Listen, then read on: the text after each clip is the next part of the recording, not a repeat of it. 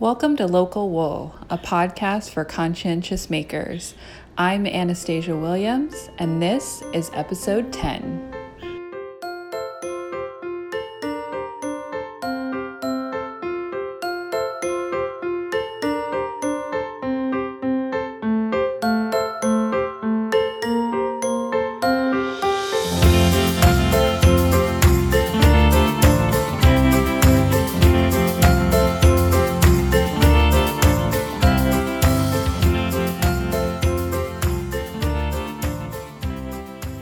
Today, I'm really excited to share with you a special message from our very first sponsor at Vermont Grandview Farm.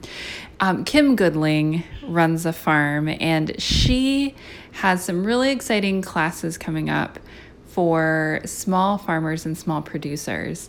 Kim is an amazing educator, and you can learn a lot about what she stands for, her Gotland breed, and all of her really extensive knowledge in our interview that we did together back in episode 2. But I'll let her go ahead and tell you more about these classes. Hi, I'm Kim Goodling, shepherd at Vermont Grandview Farm. Basically, I'm pretty crazy about sheep. In fact, I'm so crazy that I started an online school offering courses to small farms and shepherds just like me. I currently have a course called Preparing for Your Flock. It's designed to help the brand new shepherd get their farm ready for their first flock of sheep. I also have a course called Branding Your Farm for Success. In this course, I'll teach you how to stand out among all the gazillion other farms out there. So come over to VermontFarmSchool.com to learn more about it. Now, as we get on with the show today, just keep in mind that you may hear some bird noises in the background.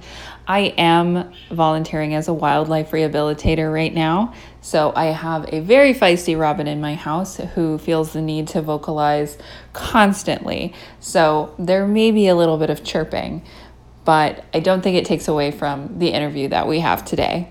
So now, on to the show. Today, joining me, I have Brenda Anderson of Busy You Farm and Fibers over in Custer, South Dakota. Brenda, thank you so much for joining me today. Sure, welcome. I'm glad to be here. All right. So just to kind of get started, can you tell us a little about yourself and what you do? Okay. Well, basically, I was born on a ranch in Minnesota, and we kind of moved away from the ranch, but I've always had horses, cats, and dogs, and so sheep is kind of a new endeavor for me. I had one daughter and 2 grandchildren, Kai and Raina. So unfortunately, they live in New York State, so I don't get to see them very often. And I used to work for the Forest Service. I put in 30 years, and so Wow. I've actually retired. And so sheep farming is kind of my second career. Wow. So, yeah. So, and I have all kinds of hobbies. I quilt, I weave, I spin, I knit, I crochet. Wow. So did you then kind of make that transition to sheep as a result of those hobbies? Well, it was kind of something kind of funny. We went to a farmer's market, and there was a 9-year-old girl that was there that she was showing me what she had dyed with Kool-Aid. She had some fiber. And I said, well, I've always been fascinated by fiber, but I didn't have a spinning wheel, didn't know what to do with it. And I said, it's really pretty. And she says, well, we have these little CD drop spindles, and I can show you how to use them. And I was like, well, that'd be cool. So she sat down, she showed me how to use it. And so I bought some fiber, I bought the spindle, and I made enough yarn to make a hat. And I said, I really like doing this. So then I started, searching out other people who were working with fiber, and I got in with a bunch of people, and I bought a spinning wheel and started just kind of working with all the different fiber. And so that's kind of how it started. I don't know that she realized she started somebody on a new career. Well, so did you start very much like your whole introduction to fiber was a drop spindle? Like you weren't knitting or anything prior to that? Well, I had been knitting when I was a kid, and I couldn't I had to quit because my hands would swell and I just didn't know Mm. what was going on. And then when I went into college, we discovered that I was allergic to plastics. And so any acrylics, polyester, the double knits, all of that stuff, I had an allergic reaction to. And the only other wool that I had been introduced to was an old wool army blanket that was not very comfortable. So I just kind of gave up on everything until this little gal showed me what their fiber was like. And it wasn't prickly. It was, I could knit, spin it, knit it, and I didn't have the allergic reaction to it. So she just opened up a whole new world again because I really like to do knitting and things like that.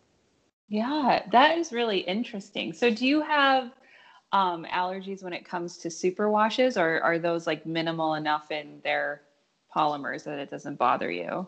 Well, and I haven't had any issues with it. I made I don't know if you've ever heard of the Beekeeper Knit Along or the Foxtrot Knit Along.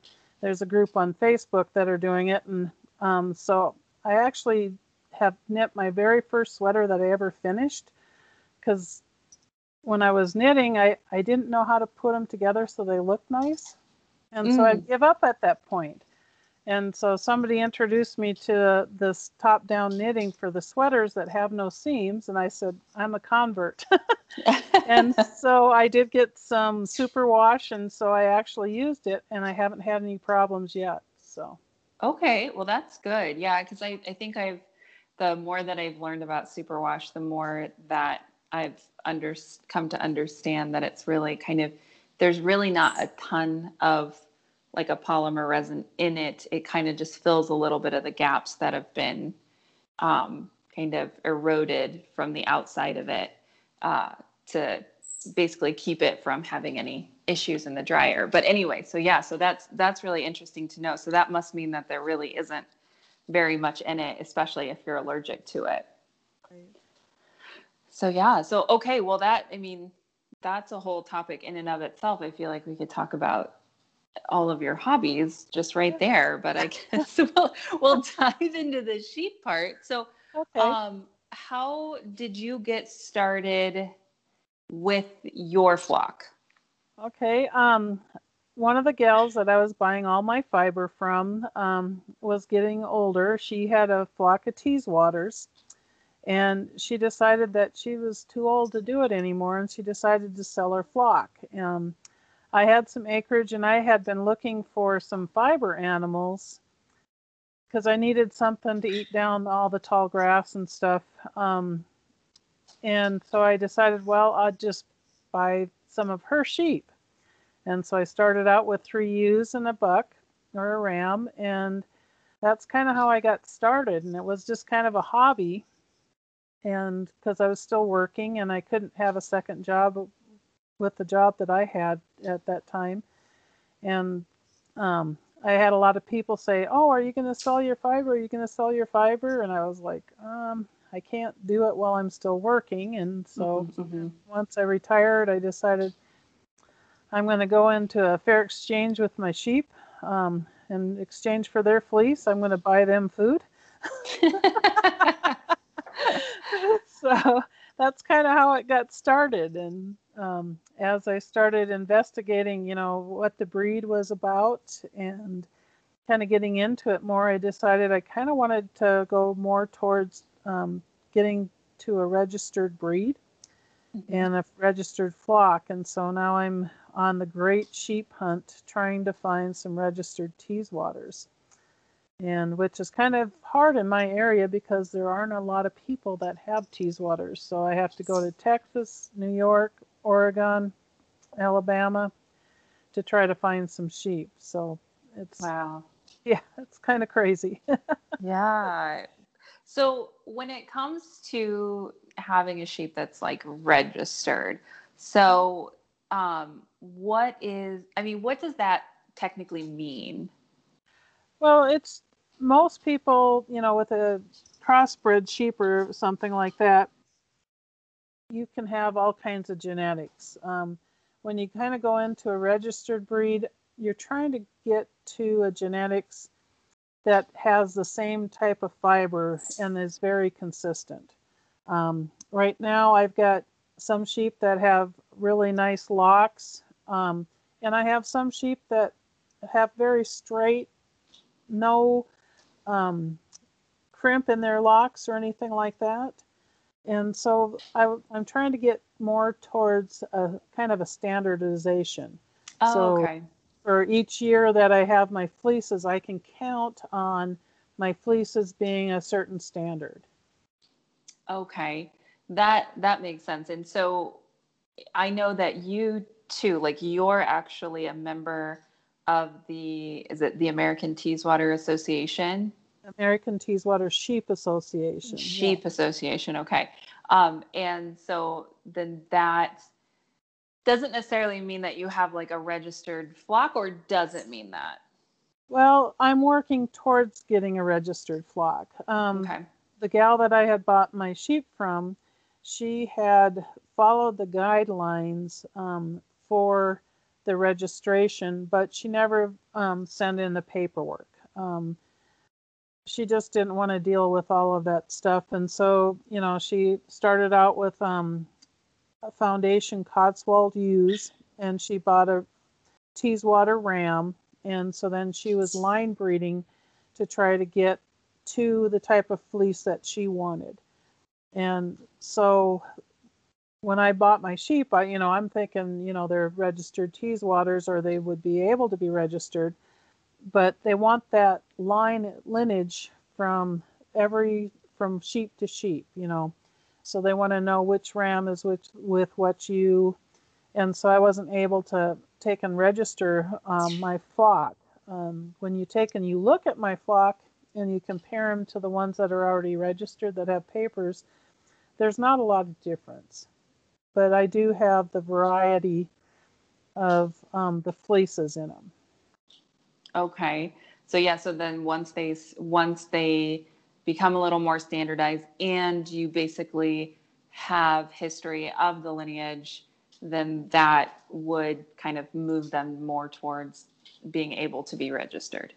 Right, that's Okay. correct. So Okay. trying to get standardization and just keeping track of that paperwork, so which ram you were put in with which ewe and which babies you had. So trying not to breed back too closely on the line, so you don't get some bad genetics popping out or something like that. Sure. So. And you seem like you are a relatively diligent note taker. When I was looking on your website, because you have every single sheep listed, as well as like their shearing date and like how the micron count of their fiber and all kinds of stuff. So I imagine I imagine that has been built into you now as trying to work towards this registration. Yes, definitely. It just kind of helps, if I'm recording this stuff, if people are buying the fleeces and they want to see, what the micron count is, what the comfort count is, because with our long wools, they're a little higher micron count, so they're not going to be the same softness as, say, like a merino or a Rambouillet. But my Teeswater, I took 4 of my fleeces over to Estes Park for their wool market there. Mm-hmm. And I had entered 2 whites and 2 colored into the contest or the judging. And so I sat through the whole day and I was waiting for the long wools to be judged. And I'm sitting there watching the long wools and my fleeces aren't in there. And I went back and I said, I brought in 4 fleeces. 2 of them were white and I didn't see them in the judging. And they said, well, they were judged. And so they got to looking and they went through and they based it on the fineness of the wool to put them in the different groups. So my long wools actually were moved up from the long wool into the medium wool Oh, categories. wow. So I said, well, that's a good boon for me in that aspect. Yeah. So I was pretty amazed at that. The only downfall was I had one long wool fleece that was in there that her fleece was like over 10 inches. And so when they bumped that up into to the medium wool, they don't want any of the medium wool to be longer than 6 inches. So she got knocked down for the being in the, the length of her locks. But then in the long wool category, they knocked all of them down because they were too short. So Oh gosh. That's so so it gets funny. it is. It's kind of hilarious in a way, because it's like, well, okay. Yeah, it's like your sheep got in trouble for being a little too productive. So Right. Yeah. So yeah. So for my first time of taking fleeces, I got two reds and a third place, and then the one she got knocked down because of the length of the wool in the wrong category. So wow, that's really interesting. So I guess let's specifically about the Teeswater. I know you have other breeds too, and we can talk about those in a second. But what makes the Teeswaters unique and, just some general, I know we talked a little bit about their fiber, but what are some kind of broad sweeping generalizations about their wool? okay. Well, Teeswaters actually are known also. They came originally from England, and they're named after the River Tees. And I can't remember the name of the county that they were in, but they were actually used as a foundation breed for like Wensleydale and Marshams. And they're also bred with some of the others for a larger carcass for meat sheep, which totally amazes me because people look at them and think just wool, and they're not necessarily just wool. Huh. But that with their wool has a longer staple. So usually with the lamb wool, we may go up to even 2 years before we'll shear, so we can get those really nice long locks. And so with my sheep, I sheared them and they had about, I'd say, close to 9 months worth of growth, and I got 10 to 12-inch locks with them. Wow. And so you can't send those to a commercial mill to process.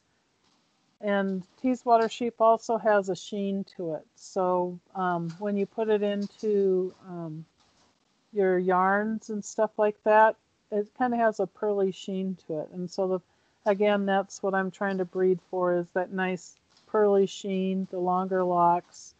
But I want it to be a little bit softer also, so that it'll have a little bit more flexibility. They said Teeswater is really good for like outerwear, your gloves, outer sweaters.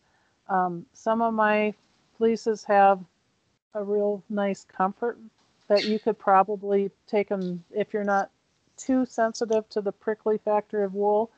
You could probably wear it, like as a scarf or something close to your neck.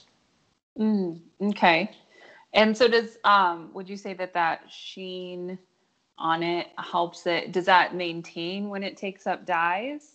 Yes, it does have a nice shiny luster to it for the most part. Some of my sheep have a better luster than the others, and again, that's kind of what I'm going to be breeding for, is trying to track those genetics on which has the better luster, so that it'll maintain once I dye it. Sure. And I think I've seen too, elsewhere, a gal who does, I think it's Teeswater, they're like felted dreadlocks that people put into their hair. Yes. Okay, so I wondered if that was the breed that I thought, because my little brother really likes putting those in his hair. So every year when I see her, I have to buy him some. So Yeah. Well, and I do sell the long locks, and I know one of the things that I found too is my Teeswaters do really well with needle felting. I had several people ask me if they did well or not, and I wasn't sure. Had never done needle felting, and so I bought a kit. and they needle felted up faster than the wool of the kit that I bought. So now and I love it. I just fell in love with the needle sculpting, with the needle felting. So I'm making up some of my own kits for my company. So now you have another hobby to add to Yes, your list of hobbies. definitely. Well, it's a good thing you're retired so you can have a little more time. Definitely. Oh my gosh, that's so funny. So okay, so you have other breeds, which you have some crosses, right? Like, what else do you have above I, and beyond your Teeswaters? I do have two South Down Baby Doll Rambouillet crosses, and they're black. One maintains a nice dark black for the most of the summer, and the tips will kind of turn a little brownish, by the end of the year with all the sun fading. The other one, she browns out the tips of it pretty much, but the underside is black. And I was, when not knowing genetics when I first started and stuff, I didn't know what a down breed was. I know when I talked to somebody about it, they said, well, they're a down breed. And I'm like, um, my sheep are happy. They're not down. And so they're just a nice, soft, downy breed. They have a lot of loft to their fiber. And so the judge really liked the one that we had taken, and she likes to get in the middle of the hay. And so she said if this one wouldn't have had all the hay in it, this would have been the first place. And she has nice 7-inch locks, and they're just beautiful to work with. Those little So stinkers don't know any better when they just jump right into the pile, they or don't. somebody eats hay right over their back or whatever. Well, and she, because she's black, of course, every little piece of hay shows up so well, and she likes to be in the middle. That's where her favorite place is. Oh my gosh, that's super funny. They're so silly. They are. So I'm hoping.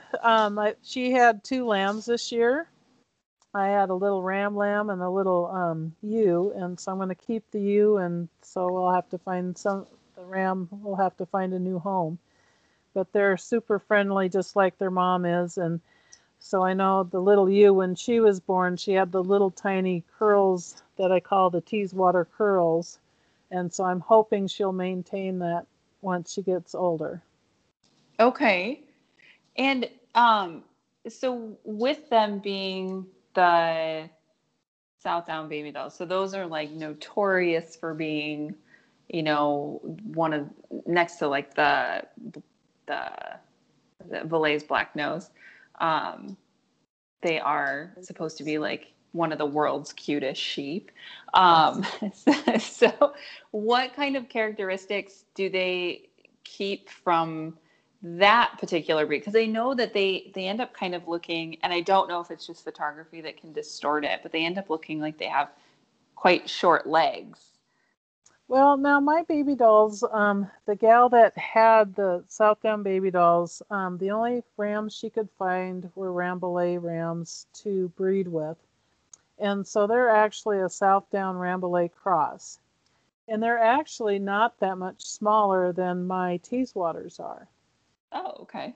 And so I know a lot of people were kind of concerned because, they're supposed to be really small, but I think because she's already crossed them with the Rambouillet, they're a little bit bigger sheep. They still have that kind of cuteness. The one sheep is a lot more personable. The other one is more standoffish. Um, and so her babies are, the one that Angel is the one that's kind of, she'll come up to you. She wants her chin scratched and stuff, and her babies are just the same.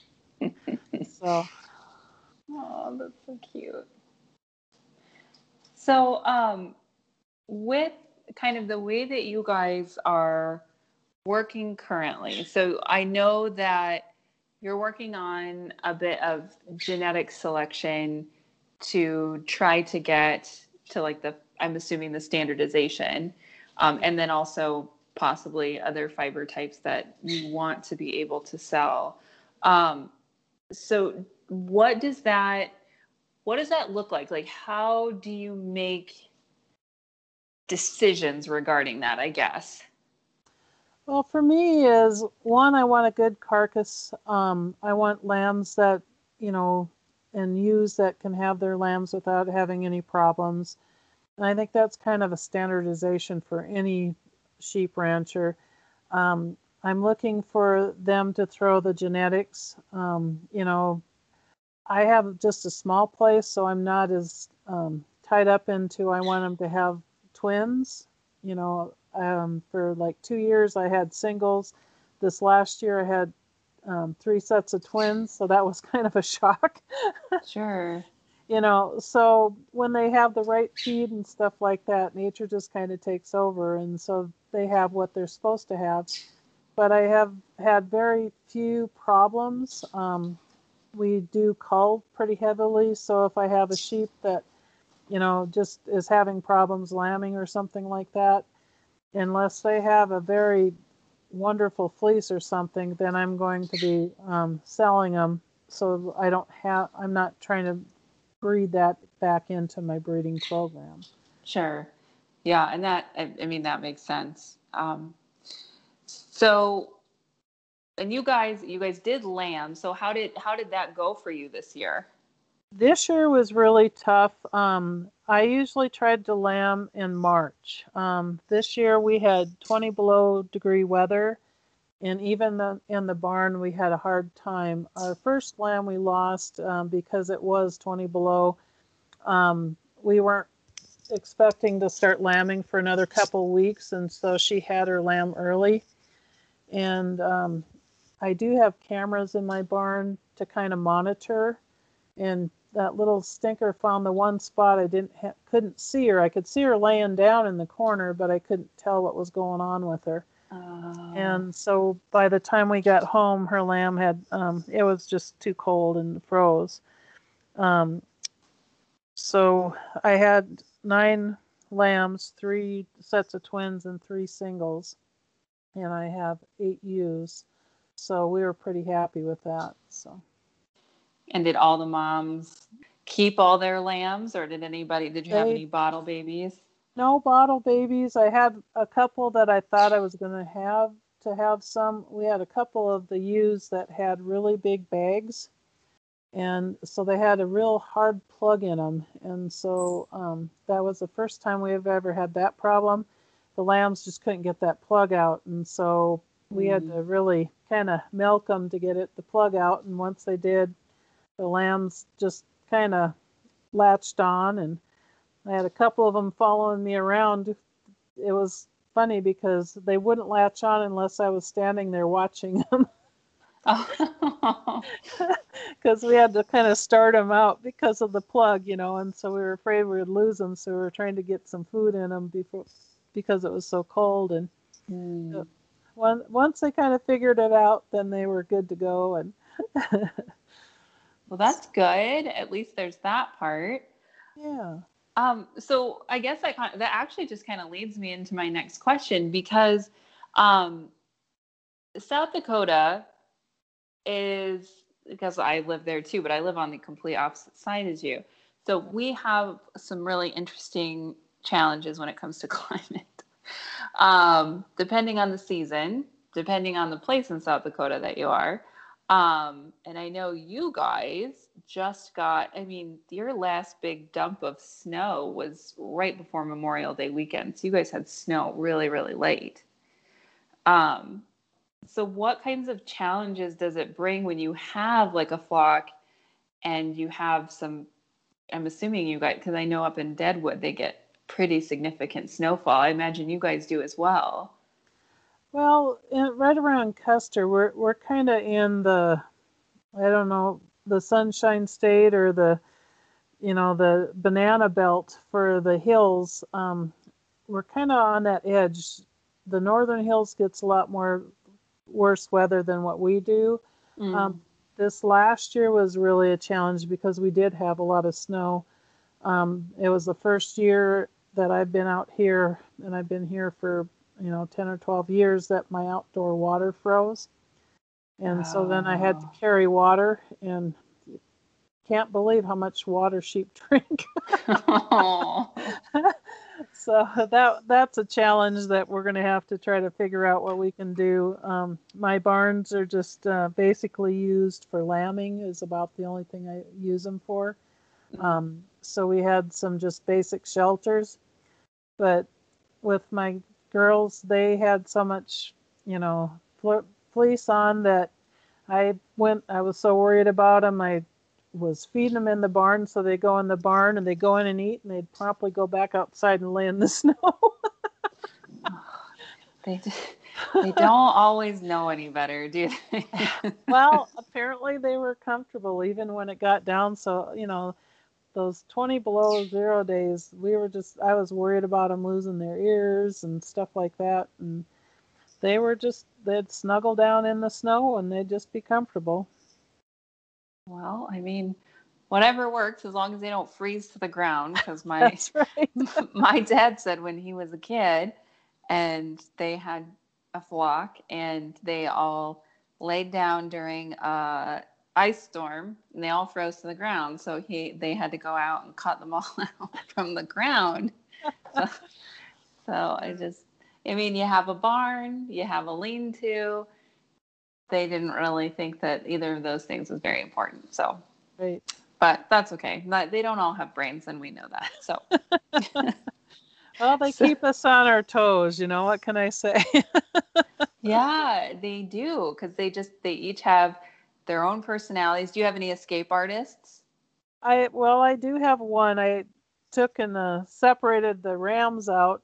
So I had three little boy rams, and so I separated them from the ewes. And Ace, one of Angel's twins, I don't know, he was back in with the ewes. I have no idea how he got there.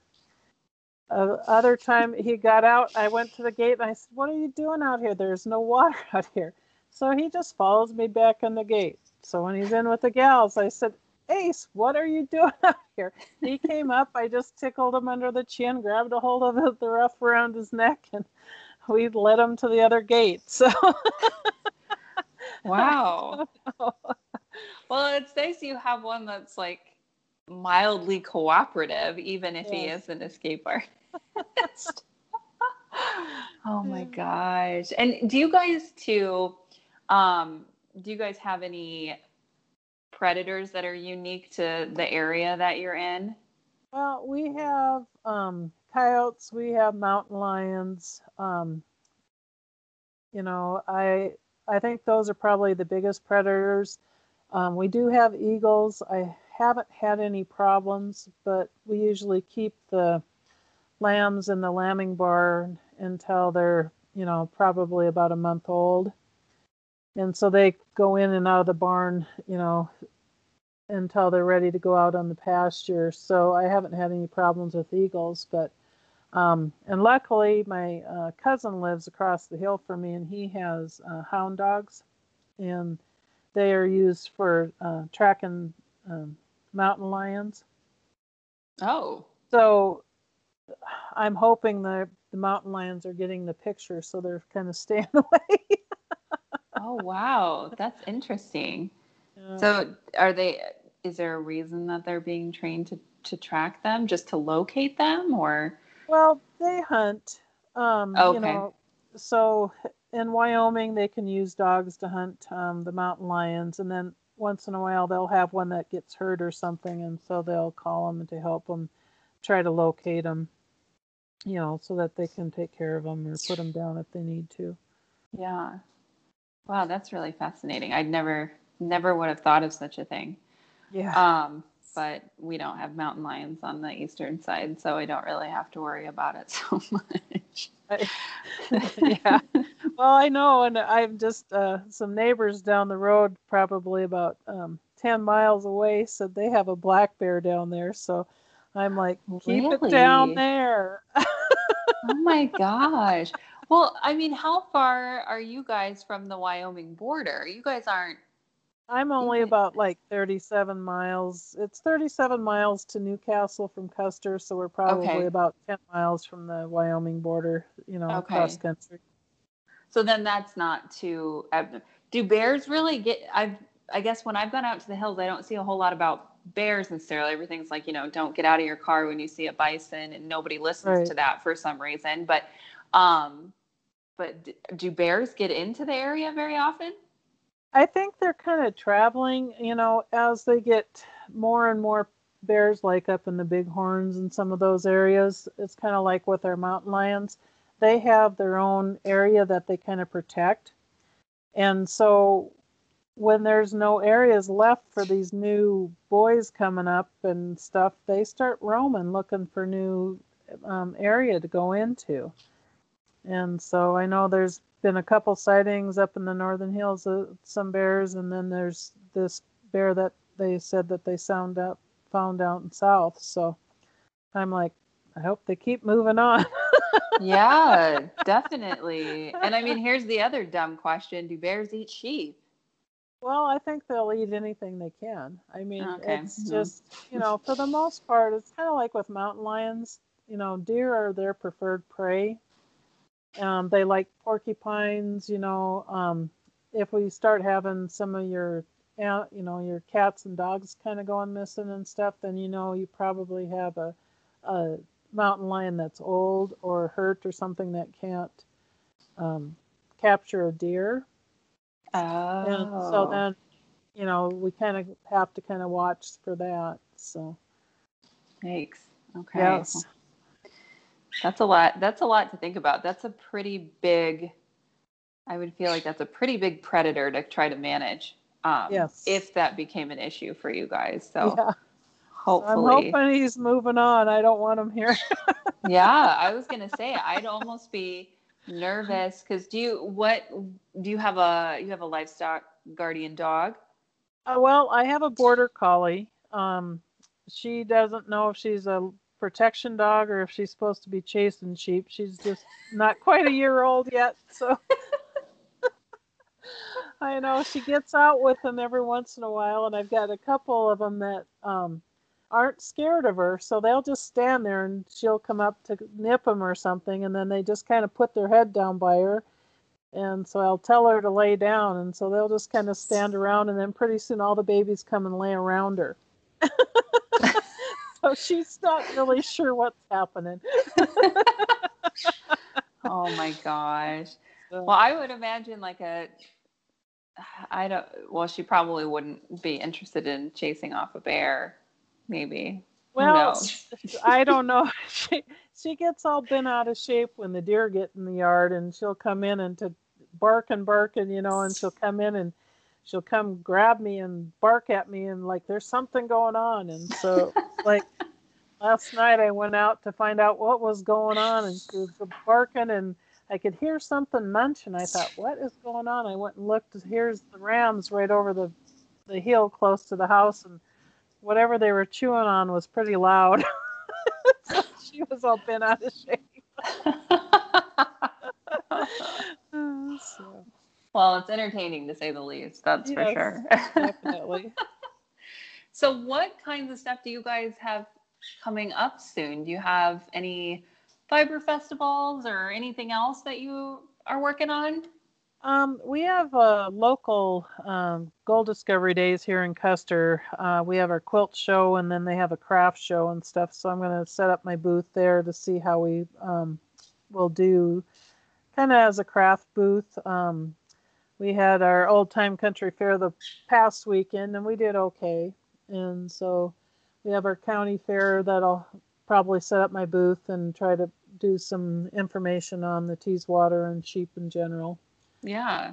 Well, it's kind of Yeah. nice with the Teeswater too, because they have like the long locks and they're not Yes. just like a straight fleece. Like you can use those locks for actual crafts, like Right. people use them for doll hair. Is that right? Yes, doll hair. I've seen people wearing them in their hair, as like you said, with so you can use it for all different things. Art. a lot of people are putting it into the needle felted art work that they're doing as landscapes, that type of thing. Oh, cool. So, yeah, there's so many things to do with it. I'm just, trying to get everything done. It's like taking care of sheep. Oh, I got to go fix fence, but I need to get some yarn made. Yeah. Yeah, I bet. So, Oh my gosh. Well, yeah, and I'm sorry, I think I totally cut you off. Were there any other events that were coming up that I just didn't let you um, talk about? oh no, that's fine. I think there's a couple other things that we're kind of working with yet. We don't have them finalized. And then up around Watertown is the North Country Fiber Fair Oh, in yeah. September. So I'm hoping I can get out there and maybe set up a booth. So Oh, good. Good. Did you do that one last year? I didn't. Last year actually was the first year I kind of put together my company and started Okay. just the startup. And so this is the first year I've ever done any of the fairs or anything like that. So Okay. just Oh, well, kind of that's nice. starting out. Yeah. So trying to find where they're all at. And unfortunately, a lot of the things are all on the same weekend. Yeah. So sometimes it's hard to try to get to different places, so you just kind of have to pick and choose. And Mm-hmm. for me, it's easier if it's local because I can come home at night to take care of animals. Right. Or if it's something I have to travel, then I have to find somebody to take care of the sheep and the dog and stuff. So, Sure. Sure. Well, I think you'll like that one. I taught last year at North Country and sold as well. So, um, it's a nice little fiber fair, and Watertown's a nice town too. oh, wonderful. Yeah. So yeah. Well, I'm really glad that we finally got to connect after meeting in the Black Hills a couple of months ago. Um, and I really appreciate you also joining me on this podcast. So if anybody, out there wants to learn more about your farm or find you, like where can they do that? I do have a web page. It's the www.busy, BUSYEWE, busy u farm fibers with an S on it.com. Perfect. Well, and I will go ahead and I'll link to that in the show notes too, so everybody Oh, can find that. All yeah. right. Yeah, and Great. one of the other things we are doing is a lot of people have showed an interest in learning how to dye fiber. I've got a lot of spinning friends that Mm. have been making yarn for a lot of years. So we did have a class in, was it May, that we did have a bunch of about 5 or 6 people came. They brought their own yarn, and we learned how to dye their yarn that they had already spun, and we learned how to dye some roving, that type of thing. And so I do have my dye studio open, and then we're going to hopefully be doing some more dye classes. We're looking at doing a sock dyeing class. And then I have people can rent my studio if they want to bring their stuff and dye it. If they have their own dyes, that's fine. Or if they want to use some of mine, then there's a material cost. And Perfect. so, Well, how fun would that be to go? You could go yeah, take a trip out to the Black Hills, you could see Mount Rushmore, and then you could go take a dyeing class. right. Yeah, you can learn how to do the dyeing, and you can bring your stuff. You can use my studio and space because a lot of people said, I just don't have room to do it at home. And I said, well, we'll just kind of set up. You can call, make arrangements and stuff, and then come out if I'm available, and we'll set up a day, and you can just dye to your heart's content. Yeah, that's super awesome. Well, Brenda, thank you again so much. I really appreciate you taking the time. Well, you're sure welcome. You can find all the information about Brenda's Facebook and her website on the show notes, and that is at www.woolandye, so that's woolanddye.com. You can also find links to a lot of the other things that we spoke about in today's show, as well as a link for the courses that Vermont Grandview Farm is offering for small producers.